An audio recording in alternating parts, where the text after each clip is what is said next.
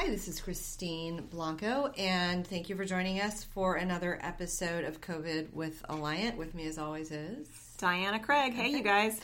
Okay, before we get into this, and I haven't told Diana I'm going to do this, so it's probably annoying, but I want to hear from you, Diana, what you've been doing in quarantine that you wouldn't expect to have done. Like something new, something quarantine-y. Well, that's a hard question because I've generally been working around the clock, Christine.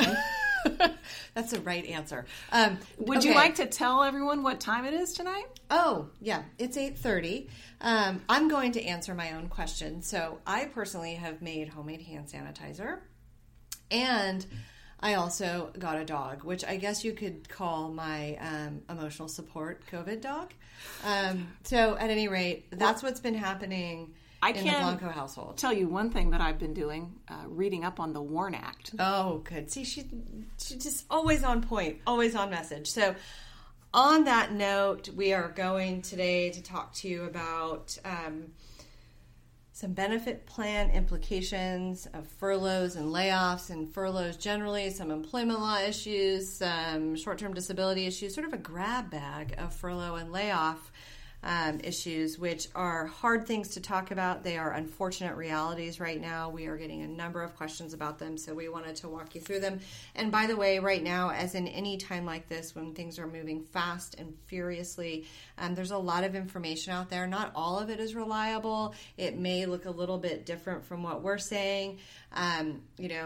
You can always come to us with clarifications, but we have drilled down on this, and here's what we know as of right now. So I wanted to talk a little bit about the differences between termination, layoff, furlough. All those terms are used. And so ultimately, a termination marks the end of an employment, right? This would happen for any number of reasons. A layoff is also a termination for maybe a more brief period of time, or potentially permanent. If you were an air traffic controller in the 80s, again, showing my age. And a furlough is generally considered a temporary leave of absence that continues employment but reduces scheduled hours or requires even unpaid provisions. And so these all get mixed up, and I want to do a takeaway. I can tell Diana wants to say something. Well, my favorite furlough example, actually I don't like any furloughs, but is the government shutdowns that happen when a spending bill isn't passed in time. Remember? Perfect. Yeah, that's a perfect example. But I think for our purposes, because all of these terms are whirling about for our discussions here, note that your group health plan determinations and decisions are largely going to be based on whether the employment relationship continues to exist or whether it has been terminated temporarily or permanently, regardless of what term the employer uses, okay? And so essentially, are they on your payroll and just sitting there sort of idle, or have you processed a termination?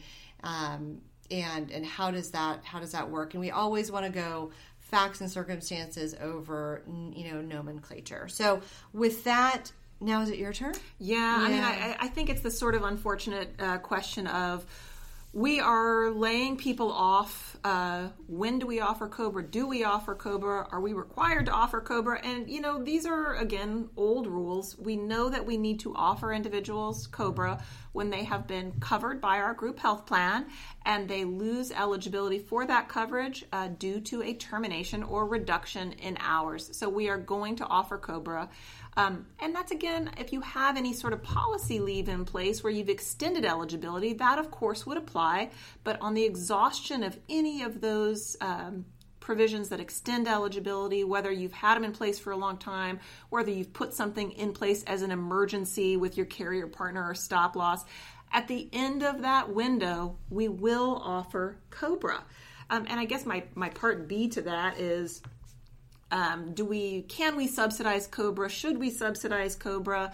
How do we subsidize COBRA?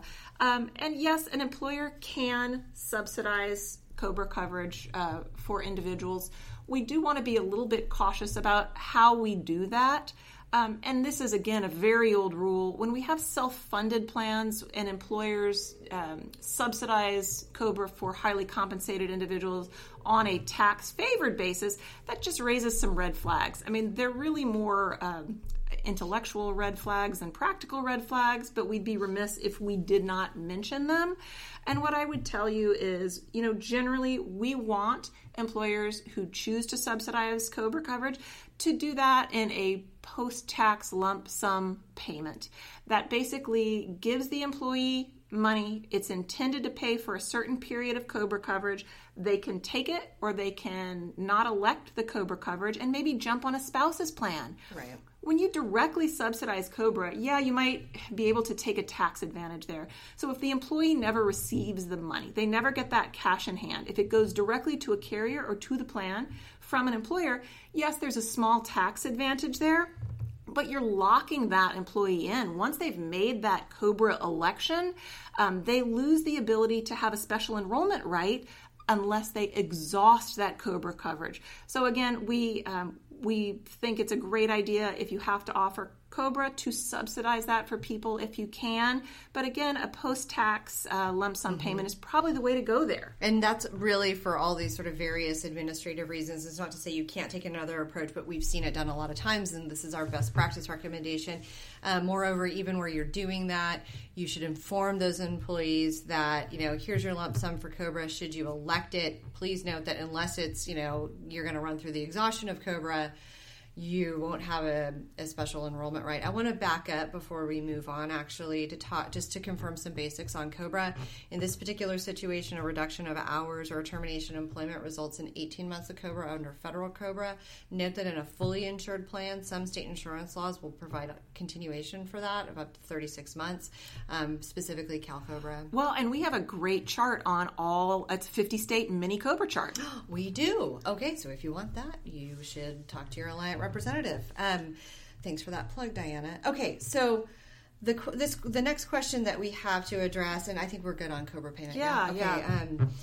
Instead of offering COBRA, can we just keep our furloughed or unpaid leave employees on the benefit plan? And Diana hit this a little bit, and I think it bears repeating. An employer should always first review its group health plan eligibility provisions and your own existing employer leave policies. You may have something in place that allows folks to stay on the plan for 30 to 60, maybe 90 days.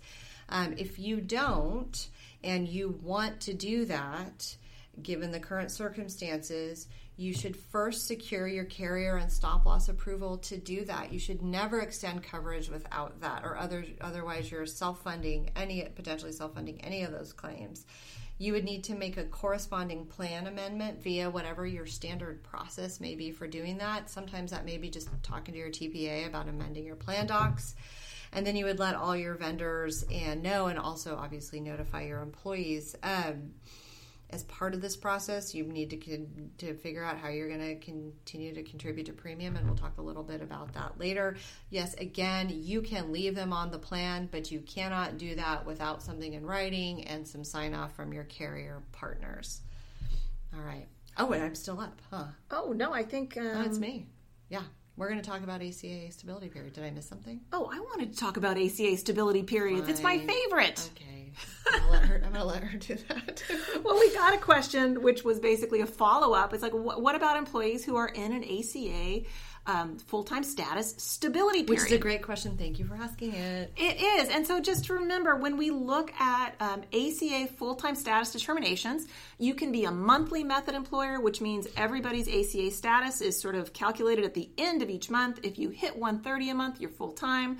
But for our employers who have more variable hour or seasonal employees, they generally like to use the 12-month look-back period, and that measurement averages those hours over 12 months. If you hit 1560, which is 130 times 12, you are locked into ACA full-time status for the full stability period, which is generally your plan year. So you're right. If somebody in a stability period suddenly doesn't have hours, they're generally going to keep that ACA stability period status. Obviously not if you fire them, then they're going to lose that status. Which is something to note, right? It goes away at that point. Put a pin in that one. But I just wanted to remind everyone also that there is kind of a narrow exception where you can break an employee out of their stability period status. I kind of call it an exception. You can only use this exception for an employee who was hired as full-time and offered coverage within 3 months of employment. So an employee who was never put in an initial measurement period, those are reserved for our part-time, seasonal, and variable hour employees. So that's condition 1. Condition 2 is that the employee that you are breaking out actually averages fewer than 130 hours per month for 3 full months after this status change. Then you can take the employee out of the stability period. They will not be ACA full-time. They will lose eligibility for coverage if your eligibility provisions match or track ACA full-time status determinations, effective the first day of the 4th month following the change. So that is just the exception we wanted to note, where you can break someone out of a stability period. And I think the practical implications there are, if you are going to lay off some folks who are full-time in a stability period and you don't anticipate hiring them back at full-time at any time in the foreseeable future, this is a safe approach. I think we may want to talk about, too, they can also drop their coverage. You want to talk about that? And before we get there, let's also remember the break in service rules. If, we have the good fortune of you being able to hire these folks back pretty quickly, the break in service rules is if you do that in under 13 weeks, they would be entitled to come back onto the plan in their same status as soon as practicable, right? And that reinstatement rule, so if they haven't had 13 weeks of unpaid status, so no hours, and we have a chart on sort of what hours count there. So if they haven't had a break in service and they resume employment, you got to get them back on the plan the first day of the month following when they return. Yep. Oh, but just really quickly. Yeah, let's talk about the dropping coverage part. I mean, let's just remember too that when we had all of these ACA rules come about, we had a few corresponding additions to our cafeteria plan election change rules. And the one that applies here is basically a election change or status change event that allows someone to drop their coverage if they have had a reduction in hours to below 30 per week, even if their eligibility is not lost, as long as they intend to enroll in other minimum essential coverage. So they can drop that plan at that point. Your offer still holds. It's their drop. It's up to them. And again, this is major medical only, though. Right. And just recall, if we think about it, the cafeteria plan election rules require the election to be in place for a year unless certain circumstances exist. And until the ACA came along and locked people into the stability period that made them eligible regardless of hours worked, we really didn't need that. The ACA allows this drop in coverage now so that folks can actually make a drop here generally under these circumstances. And so on that note, continuing this discussion about whether you keep them on the plan, not on the plan, if you opt and have arranged to keep furloughed employees on the plan, but they're not being paid, how should you handle premiums? And so under FMLA, there's some 3 prescribed rules. In this situation, we really just recommend that you have them pay as you go, which means the employee would pay for coverage by sending post-tax payments to you. You can always terminate coverage for non-payment of premium, after which you would offer COBRA. Or no, COBRA's not offered in that situation. No, right? yeah, remember. It's not an eligible, it's not a qualifying event under COBRA. Yeah. Non-payment is not a listed event. Recovery on that. So the recommendation again, pay as you go. Okay. Status changes. Yeah, yes. I was going to I talked a little bit about the new, I guess it's not really new, it was probably 2014, 13, election change event that applies to major medical, where you are, even if you retain eligibility, you are allowed to drop major medical coverage if you have a reduction in hours to below 30. So we kind of talked about that one, but again, that's major medical only. So I wanted to hit what happens with your dependent care account is important, and your health FSA is also important. Okay. DCAPs are the easy one. I'm going to make Chris talk about health FSAs because they're a little tougher. But just remember, our DCAP rules have always been incredibly flexible. You have always been allowed to change your salary reduction election amount on a prospective basis if you have a change to either your work situation or your child care provider's status or situation. So yes, employees can definitely stop that DCAP salary reduction election right now. Right. We don't need to be sweating on that one. No, it doesn't mean you can liquidate your account. That is not what we're saying, but prospectively you can stop that salary reduction election. Note to self, actually, now that I'm thinking about that. Okay, so let's talk about health FSAs. So cafeteria plan, again, election change rules will allow a fair amount of flexibility in the medical plan, but they're not as flexible on the health FSA. And so that rule that Diana spoke about that was new under the ACA, and if you drop below 30 hours, but even if you don't, your eligibility doesn't change, you can drop medical, does not apply to health FSAs. That's our read of, the settled guidance. That being said, if somebody is going out on a furlough or an unpaid leave, and they're not going to have a salary, and they would not be making contributions to the health FSA, during that period of time, contributions would cease and coverage would cease, right? So there would just be, any expenses incurred would be ineligible for reimbursement during that period of time. Again, in the good fortune that they return to work, we see it as having two options. You could have them make up elections so that they make up their election for the year, or just the pro rata month-by-month basis election moving forward. So those would be the options that we see upon return to employment. But that, again, the rules don't allow just technically revoking that election. I'm going to cover real quickly short-term disability benefits. What happens here? Generally, short-term disability contracts have an actively at work provision, or you have to be, doing your job before the day before coverage goes into effect in terms of your eligibility. And so how does this apply here? And it really will depend on your carrier. It's been carrier specific.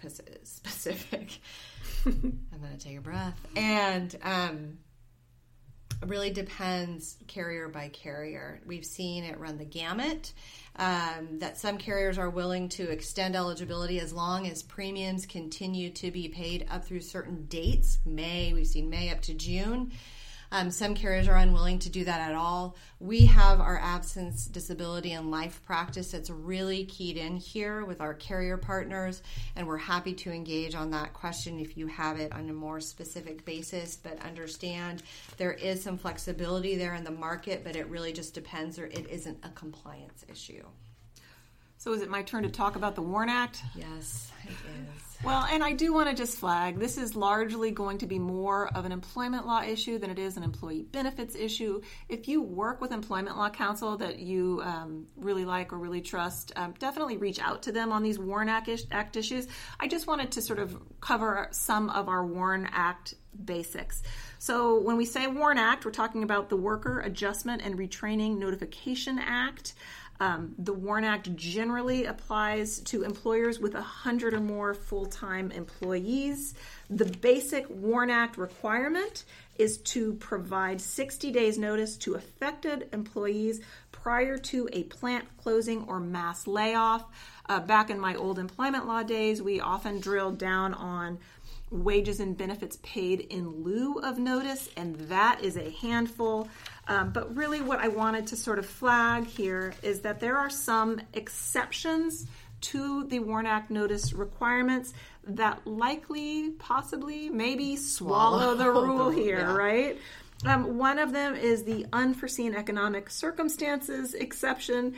You can use this if your company has experienced a sudden and dramatic downturn in business. So I think are we all experiencing that possibly? I don't know. The other one that might apply, I mean, it's a little bit more of a square peg round hole, but there is a natural disaster exception. Listen, I'm going to go and just say this is a natural disaster. All right, Chris is all in. So yeah. we think you should still talk to your employment law counsel. But one or both of these exceptions probably eat up this rule. And then, Chris, did you want to hit on some mini warns? Yeah, so like a lot of laws, we see a state parallel in, again, I'm going to defer to your employment law counsel, but in at least 7 states by our most recent look on that. And we've seen in California because I don't believe there are the exceptions as applicable under federal. The California governors come out and basically excused employers from complying with the California WARN Act to give notice as soon as practicable under the circumstances. I would imagine we will see other state law or state governors doing the same. And so again, this is a little bit outside our wheelhouse, but we wanted to hit this and let you know that we think you're probably not going to have to go letter by letter on the WARN Act, and to make sure you engage with Employment Law Counsel if you have some more granular, specific questions there. And I think that brings us to the end of this Compliant with a Line. Did we hit it all, I think? I think we hit it all. All right. Thanks for joining us. We'll probably be back with you soon. Stay safe and well.